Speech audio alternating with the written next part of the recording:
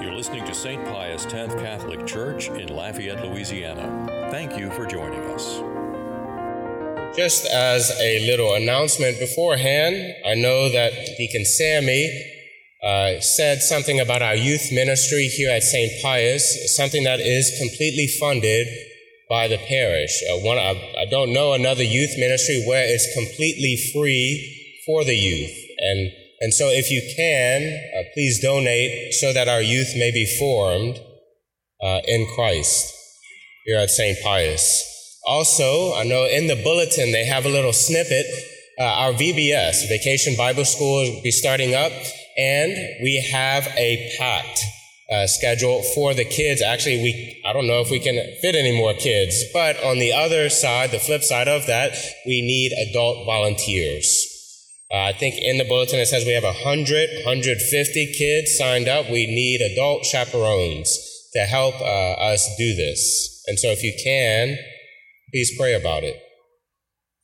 I know that most of you, maybe even all of you, know that we have a preaching series going on at St. Pius during our Easter season. 7 Sundays of Easter, 7 sacraments. Called Mystagogy by the early church. This is where the early church would bring in Christians at the Easter Vigil and spend the next 50 days explaining the sacraments, these channels of divine grace. Both me and Father Brady have been opening up the sacraments, explaining where they're at in Scripture and how we practice them today. If you missed one, they're all recorded. You could go on our website and listen to our previous homilies. We also have a podcast here at St. Pius, Beyond the Homily, which goes a little bit more in depth for those that want more.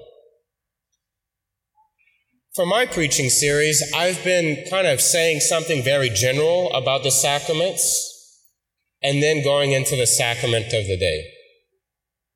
For instance, I've gone into why we even have sacraments. Why are there 7 sacraments? Why can some sacraments be repeated and other ones not? Today, I want to begin by going into a distinction, a very important one for the sacraments. I'll say the technical term first. The distinction I'm going to go into, ex opere operanto versus ex opere operantis.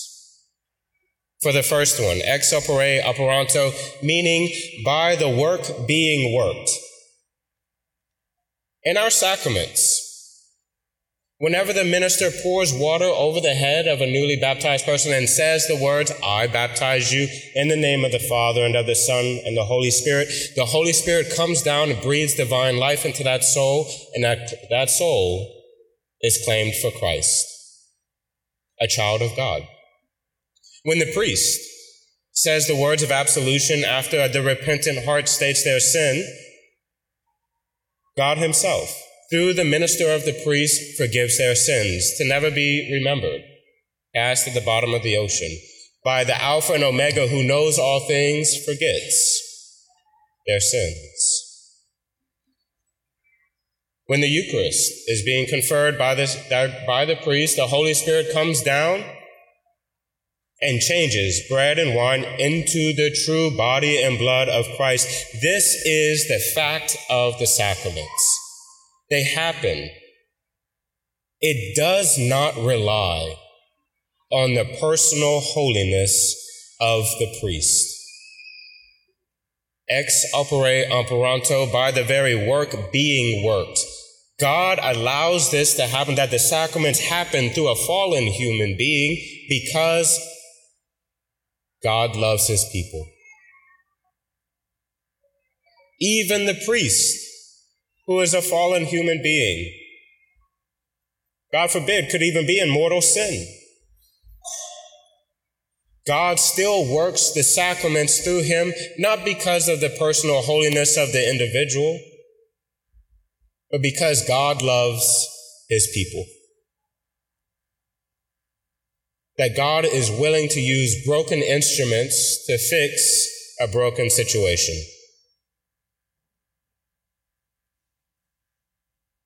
God loves his people, And by this ex opere operato, the sacraments work. But so much depends on the holiness of the priest. Ex opere operantis, out of the one working the work. When a holy man baptizes, when a holy man forgives sins, when a holy priest offers Mass, it's different. The people recognize this. The sensus fidelium, the sense of the faithful. The people know, and they flock to that. A good confessor, people can't even get in confession with them because the line is so long. When a holy priest offers Mass, the Mass is packed.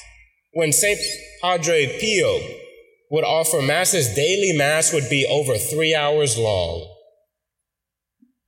And yet thousands of people would go to his daily Mass. You couldn't get there. When St. John Vianney would hear confessions for 18 hours, he couldn't get out of the confessional.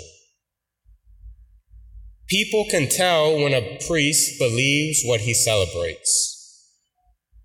We need good, holy men to discern a vocation to the priesthood, to follow in the footsteps of the Master. Yes, sacraments are still conferred even by a broken person, but so much depends on the holiness of the person. That's why St. Augustine, one of the greatest minds to ever live in the year 300, said, when the Apostle Peter baptizes, Jesus is the one who baptizes in him. But when Judas, the traitor, baptizes, Jesus is still the one who baptizes in him. God loves his people enough to give them the sacraments, even by a fallen man. But so much still depends on the holiness of the priest. With this sacrament series today, I want to go into anointing of the sick. Anointing of the sick, or extreme unction, is first found in the letter of St. James in the New Testament. It says, "Is anyone sick among you? Let them send for the priest of the church, and let the priest pray over them, anointing them with the oil in the name of the Lord. The prayer of faith will save the sick persons, and the Lord will raise them up. If they have committed any sins, their sins will be forgiven them." Christ himself instituted the sacrament of anointing of the sick when in the Gospel of St. Mark, he tells the 12 apostles, the 12 disciples, that they drove out many demons and anointed with oil many who were sick and cured them. The New Testament shows Christ's compassion toward the sick, highlighting the work of Christ the physician. That's why Christ commands the 12 to cure the sick, to anoint with oil. What about anointing of the sick for today? Who can receive the sacrament? Anyone of the faithful who begins to be in danger of death from sickness or old age. That's who can receive this sacrament. This sacrament is not just for those who are reserved on their deathbed. Often people will call the priest in the very moments of death. And while me and Father Brady will drop everything, sometimes the drive is too long, and we get there after the fact. It's not just for when someone's about to breathe their last. This sacrament can be received more than once if the person's conditions worsens or if they suffer from a new serious illness. To receive the sacrament fruitfully, the person must be in a state of grace, free from all mortal sin. That's why confession goes hand in hand with anointing of the sick. But if the person this definitely can happen, if the person is unable to go to confession because they're in a coma or they struggle with Alzheimer's, their mind is not present, then anointing of the sick does forgive our sins. They cure us spiritually. The individual must have attained the age of reason to receive anointing of the sick. That means about 7 years old, because at the age of reason, they can't commit a serious sin before that. That's actually, for me, right, as a priest, I'm surprised that's not the most heated debate amongst people, that the kids cannot commit a mortal sin before the age of 7, and that they're actually perfect, in the eyes of God. Can you believe that? The effects of this sacrament. When someone receives the anointing of the sick, it unites their sufferings to Christ. That person will not suffer alone. Mother Teresa of Calcutta said that the greatest suffering in the whole world is those that suffer alone. That's the greatest suffering. For someone who's anointed, they will not suffer alone.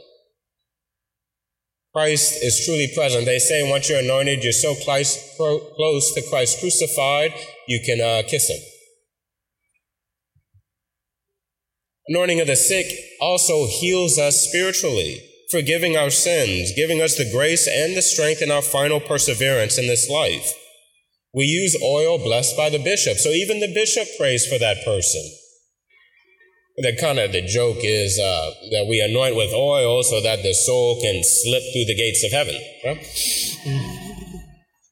And lastly, anointing of the sick, what it can do is not only heal us spiritually, but heal us physically.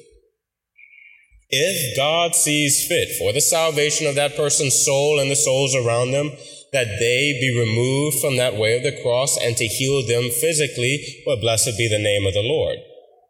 If God sees fit for the salvation of that soul and the souls around them, that they continue along the way of the cross, carrying that sickness, well, blessed be the name of the Lord. God is still God, and he still works miracles. I've seen several. But we leave that in God's hands.